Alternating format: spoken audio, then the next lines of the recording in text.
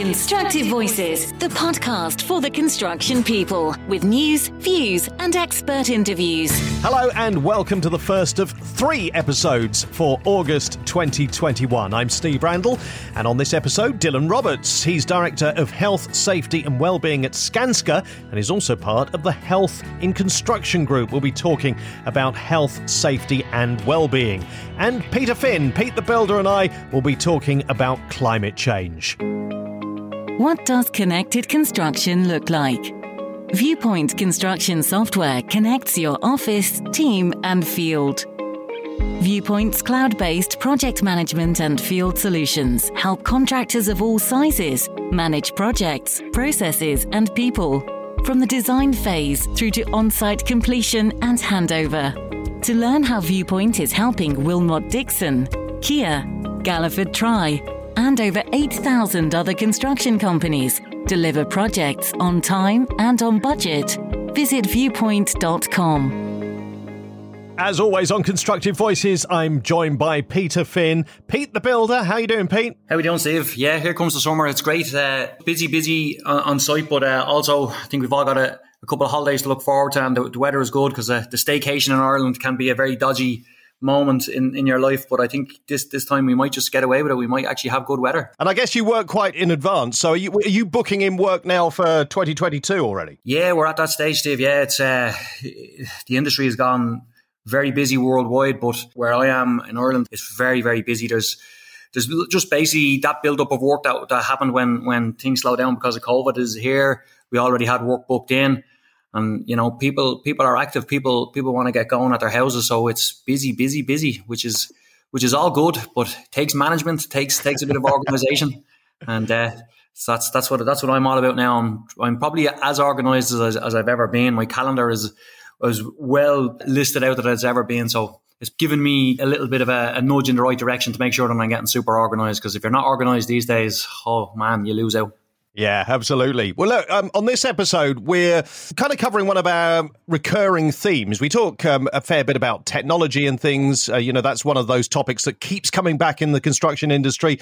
Obviously, materials and things we talk about a lot, but also health. And health is such an important part of everybody's life. And in the construction industry, what we're going to be hearing about is a real kind of leadership thing from industry leaders to make sure that health is at the forefront. And I mean, it's vitally important that that's the case, isn't it? Yeah, absolutely, Steve. Like, I would like to think that we don't speak at people here. We just try to give them the information and let them know the background of what can happen when health and safety isn't looked at properly or isn't carried out properly. And we've looked at lots of different areas and lots of different, I suppose, perspectives on health and safety. And this is another one here today. And it's by a man called Dylan Roberts. He's the Director of Health and Safety in the Skanska Group in UK.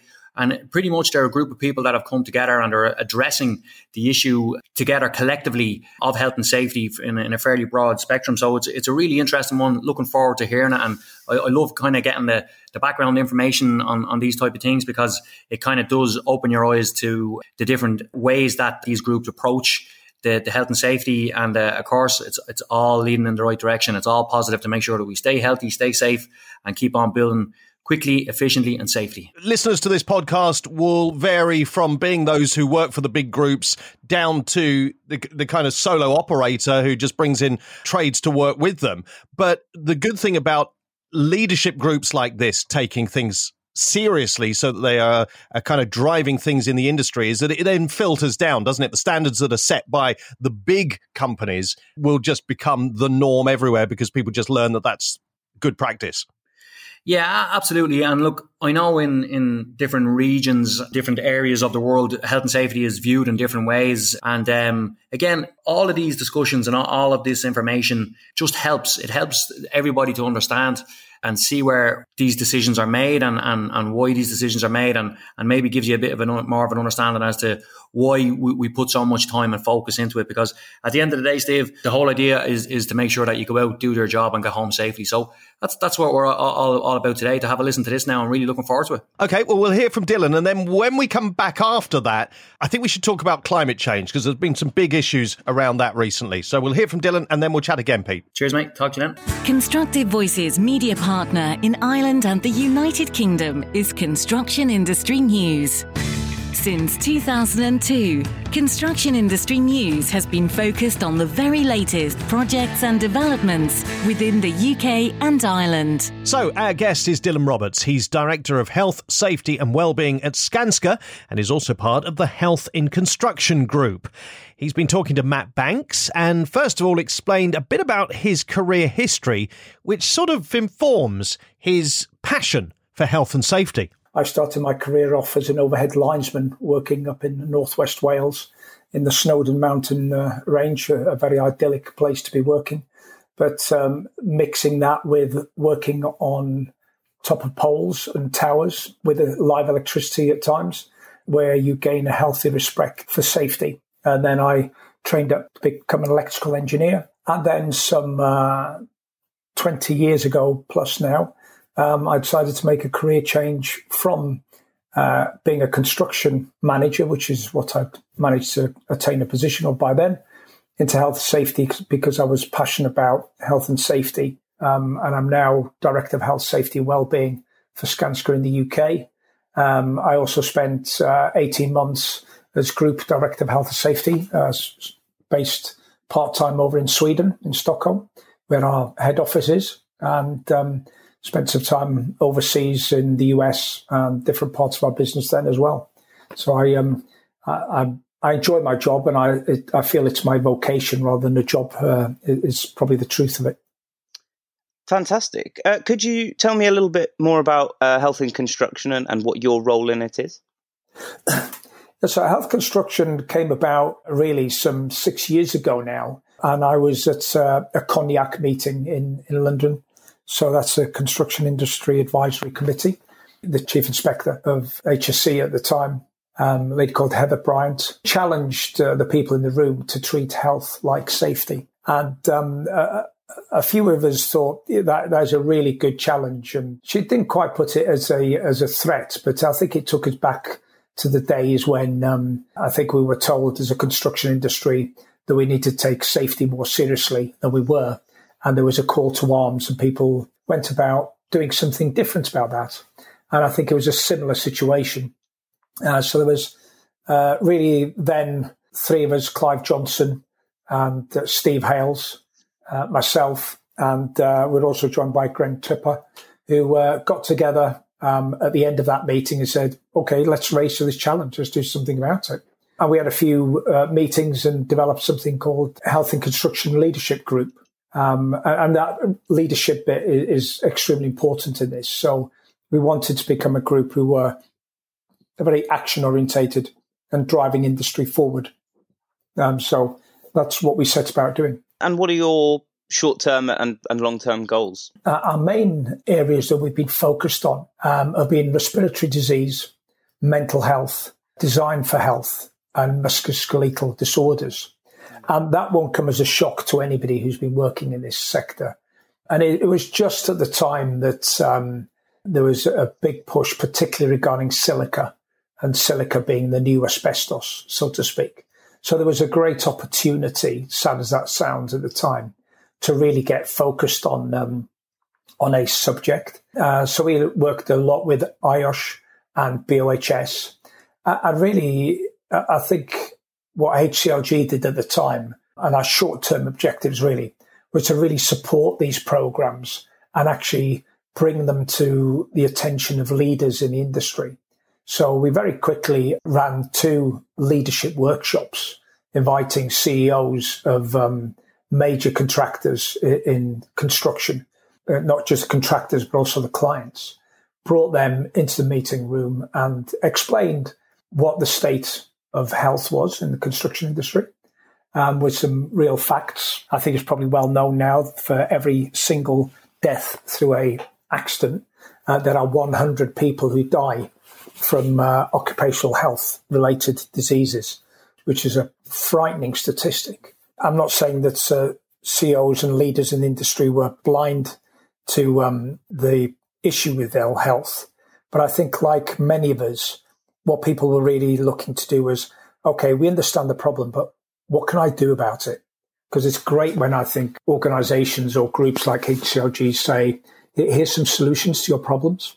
And some of that is about education. So we focused on short term about communication and getting leaders in organizations to take health as seriously as they were taking safety. I think when I was appointed to my role, I was really director of safety. I think health and safety was a title that, just because it was the Health and Safety at Work Act. And that was a title that people had picked up. That's my view. I'm sure there's many who would argue that. But mine was very much about safety and operational safety on site. What's going on here now, today, and how can we stop that accident or incident occurring here and now? The big shift that I've seen is people taking occupational health far more seriously than they were in the past, in terms of educating people on the causes of ill health and the prevention of ill health. I think the industry has become far more joined up as well. What I mean by that is that we're working a lot more with suppliers, manufacturers, our supply chain partners.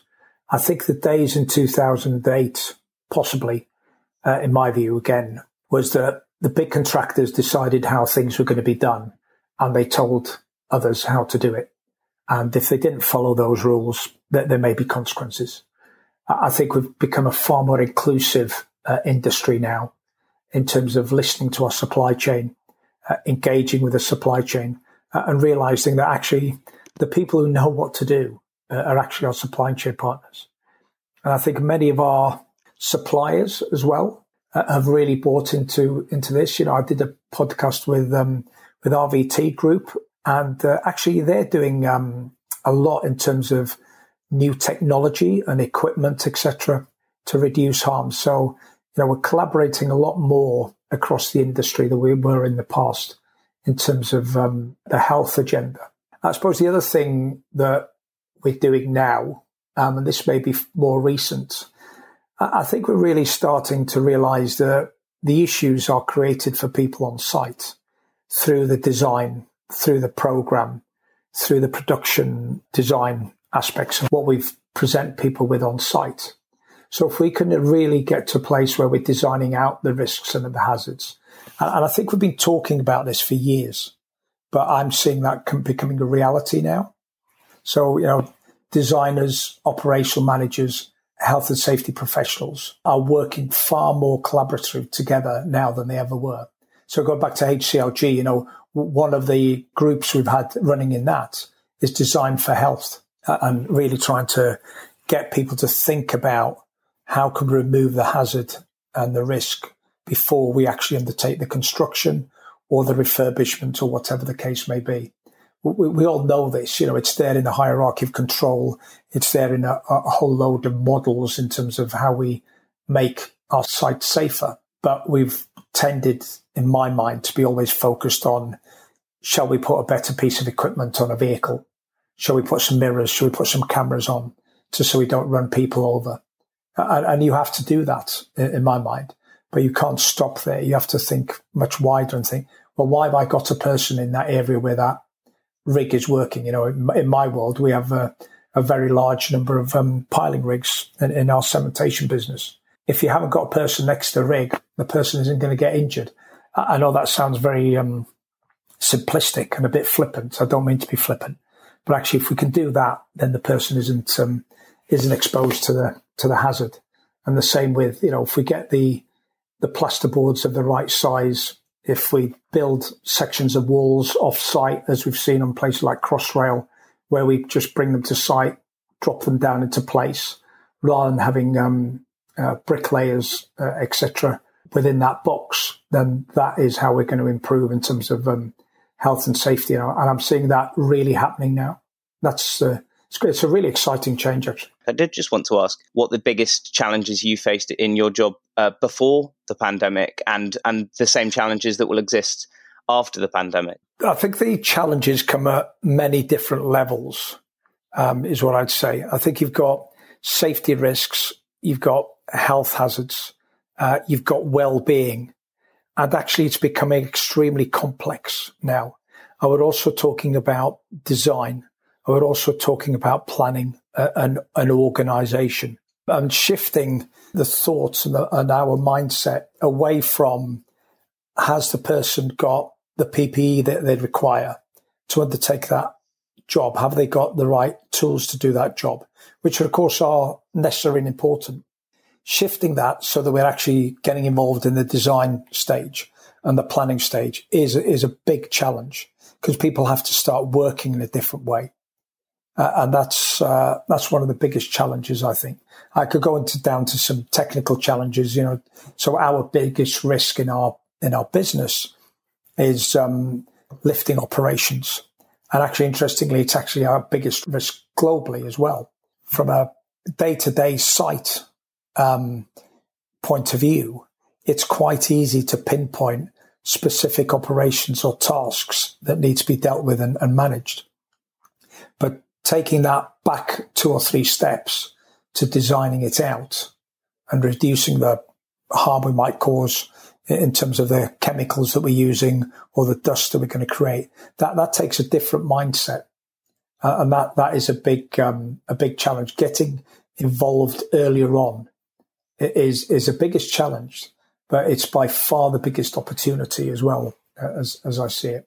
Certainly for the clients, tier 1s, tier 2s, and then of course, as you get further into the supply chain partners and the smaller organizations, that becomes far more difficult to articulate, what off-site manufacturing might look like for somebody who's putting an extension on the house, for example. It's become very complex. I think that's the bit that's, making this shift is really very challenging, because and it's about changing people's behaviours and our approach to risk. And moving on to COVID-19, what have been the main challenges that have been presented by the pandemic, both for those working on site and for the industry in a more general sense? I think the biggest challenge really was, how can we work safely? How can we ensure the safety of our people, not only at work, but during their journey to work? I mentioned very briefly earlier the Health Safety at Work Act. It's about looking after our people while they're at work. But actually, the pandemic creates a whole new challenge. If we're expecting people to go into London to undertake a job, we've got a duty, a moral obligation to ensure that is as safe as it possibly can be for them. So that takes a different approach as well, in terms of, I know myself and many other peer organisations, we hired out large acreage of car parks, for example, to allow people to drive in to undertake their work. So, it meant that we had to think about the person from when they left their door to when they arrived home at night. There's also pressure on individuals, of course, because their mode of transport has now changed. So their day is longer. So again, it's quite complex, because you've got the immediate risk of somebody contracting COVID when they're being asked to undertake a task, and the activities that you can probably quite well control in that space, in the construction area anyway. But that becomes far more difficult when you start expanding out to, okay, how do they get around site? How do they get their instructions in the morning? How do they have lunch? What about the welfare facilities? How do they get into the site? So, how to think about this from when the individual leaves for work right through to when they arrive home at night. And we've put a huge amount of time and effort into making sure that we think about all of those areas. I just wanted to ask you if you think that the issues that can be caused by the pandemic from a mental health perspective could be just as dangerous in the long term as the physical health ones that we're seeing now. I think this is one of the risks that we do face, not just in construction, of course. So it's a much bigger issue than that. And similar to the occupational health subject, because it's not so obvious, because it may take a long time to permeate and come out in terms of how people act, react, and behave, then it is less evident than the safety hazards. On the safety side, we've seen a reduction in our accidents on site, because people are taking much longer and being more inclusive and involved in designing and planning a job so that it's done well from a health, safety, and the COVID point of view. But from a mental health point of view, of course, putting in those extra hours into planning and organising the job means that increases pressure for people at the workplace, because there's an expectation that you complete that task today and tomorrow and the next day. I also briefly mentioned looking after people from when they leave from work in the morning to when they return home at night. Not everybody's been able to do that. Some people have had to stay at home. We've got over 2,000 people who are working from home at the moment because we've been able to facilitate that. But not everybody is happy and comfortable being at home. It might be a tough environment. It might be that they haven't got the equipment they need, or they've got some other challenges. I think the key is about maintaining mental health. And this part of the work that we've done, again, with HCLG, is really talking about how we maintain and keep mental health rather than about being first aid for mental health. I'm not saying for a minute we don't need that. Of course we do. We need help and advice for people who are struggling. But the imperative is to give people tools, ideas, training that means that they know how to look after their own mental health and take responsibility for that, but also how they might be able to support their colleagues and their friends in talking about mental health, or maybe just talking about how are you, and having that conversation and listening, rather than it being about only dealing with the consequences of somebody suffering from mental ill health. Yeah, and what would be your advice to construction workers who are seeking out help for mental health problems? Well, hopefully they've got somebody that they can turn to. I think that's really important. I think we all probably know when we're under a bit of pressure. And we all probably know the little traits that are telling us that we're not coping terribly well. Or probably, vast majority of us probably do. We don't want to be seeking mental health when we're absolutely at the end of our tether and things are going terribly wrong. The earlier people start having a conversation, opening up, being honest, talking to somebody, and it doesn't have to be saying, I've got mental health issues. It could be, things are not going very well for me at the moment. Okay, and then other people being open to having and taking time to have that conversation with them. Because I think the earlier you have that, the earlier you share that, then that's the point at which people need help. I could say, go to organisations such as Mates in Mind, go to Samaritans. Of course, they're there and they are available, and there are qualified people that you can direct to. But actually, my view is speak to your friends, speak to your colleagues, and the people that you socialise with normally. I personally normally walk on a Saturday morning with a group of 3 friends. We walk about 5 miles with the dogs every Saturday morning. And every Sunday morning, I normally go out cycling.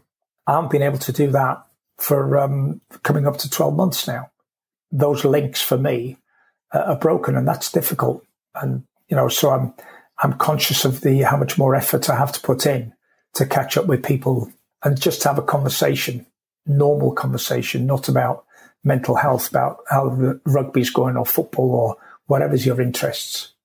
I think we all too often focus too much on the extremities of mental health problems rather than maintaining good mental health here and now.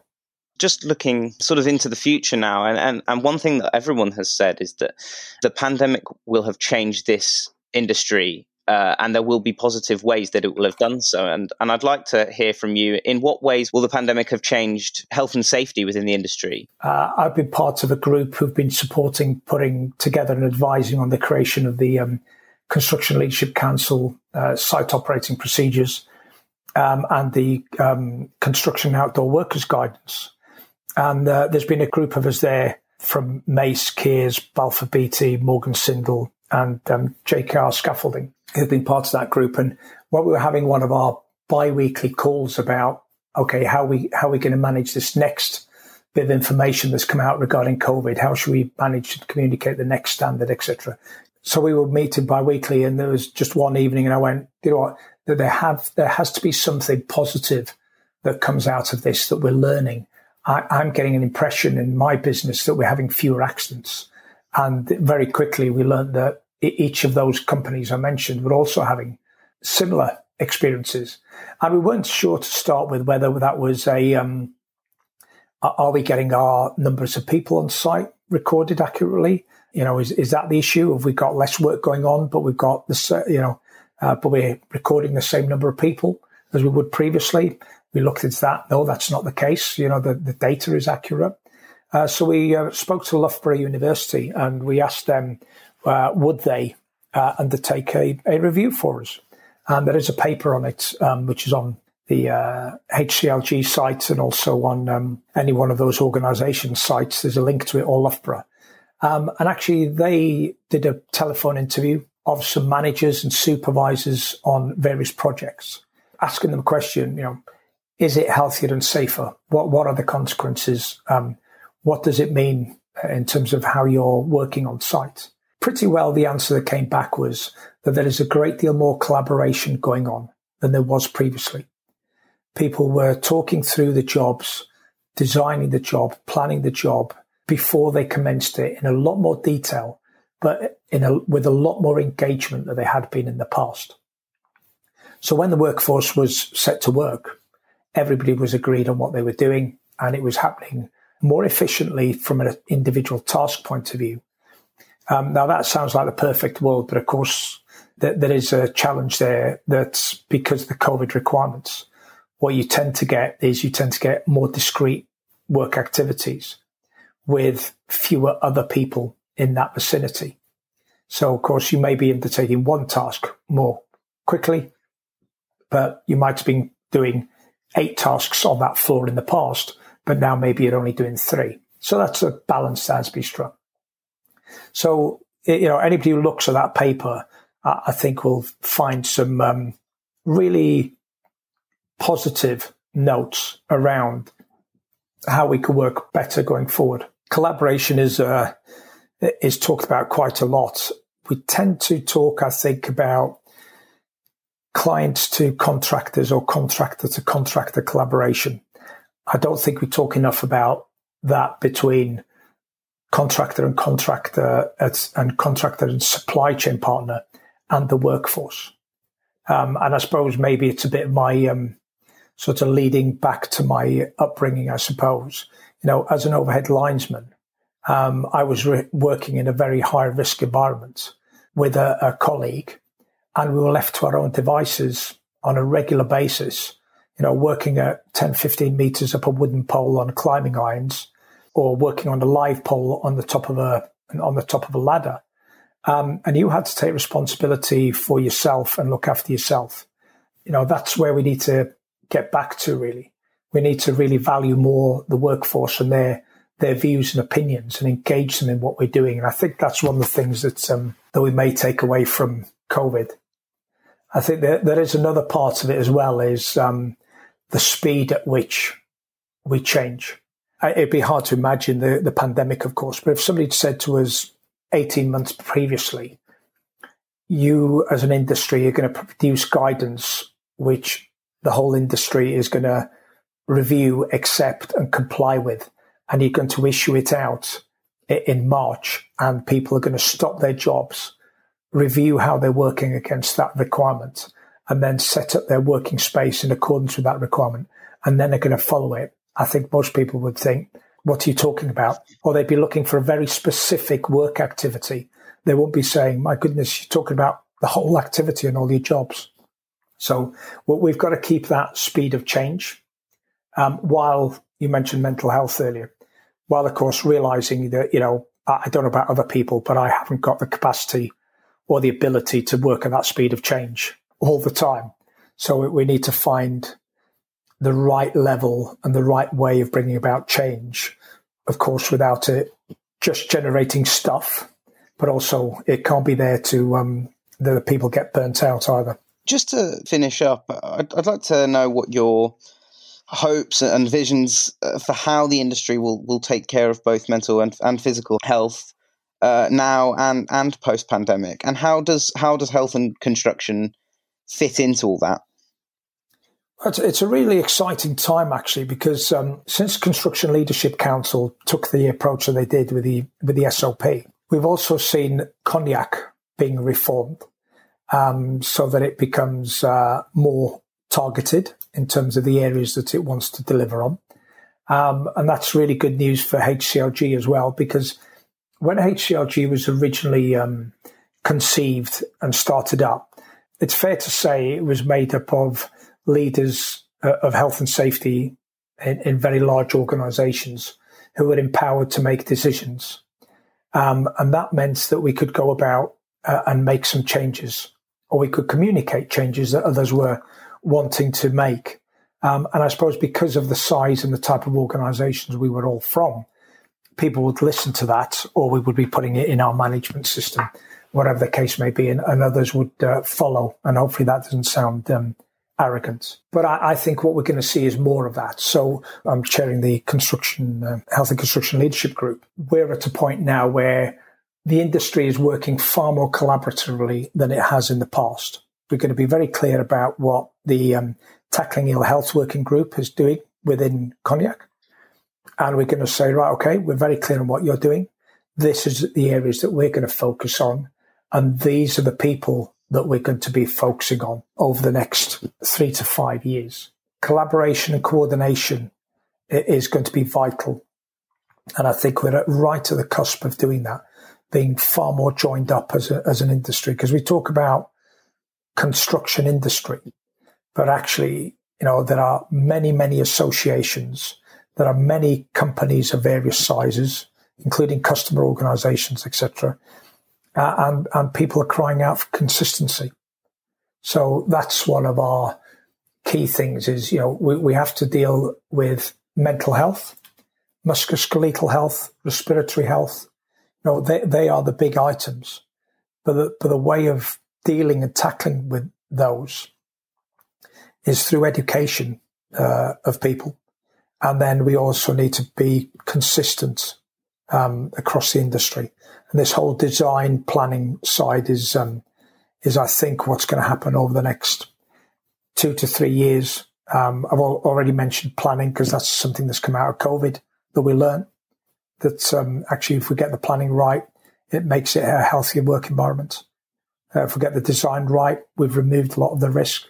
We've got to keep on at that while educating people on what the health hazards are. Constructive Voices, the podcast for the construction people. So, Pete, some interesting topics raised there by Dylan Robertson. I know we're going to be talking about health again in a couple of episodes' time, but there's another big thing that I thought we perhaps should talk about in this episode because of what we've seen in Northern Europe, the horrendous floods in Germany and in Belgium, and other things that have been going on around the world regarding climate change. Obviously, in North America, they've had the ridiculously high levels of heat, the unprecedented levels there. Climate change is one of those things that's going to change everybody's life, and it already is. And in construction, it's going to change not just the way we work, but the way that we build. Yeah, without the shadow of a doubt, Steve, the climate is changing. There's no doubt about it. I think, there was discussions for maybe a decade or so about, is it really happening? Is it real? I think you'd want to be living under a rock for a long period of time now, not to be cognizant of the fact that it is real now.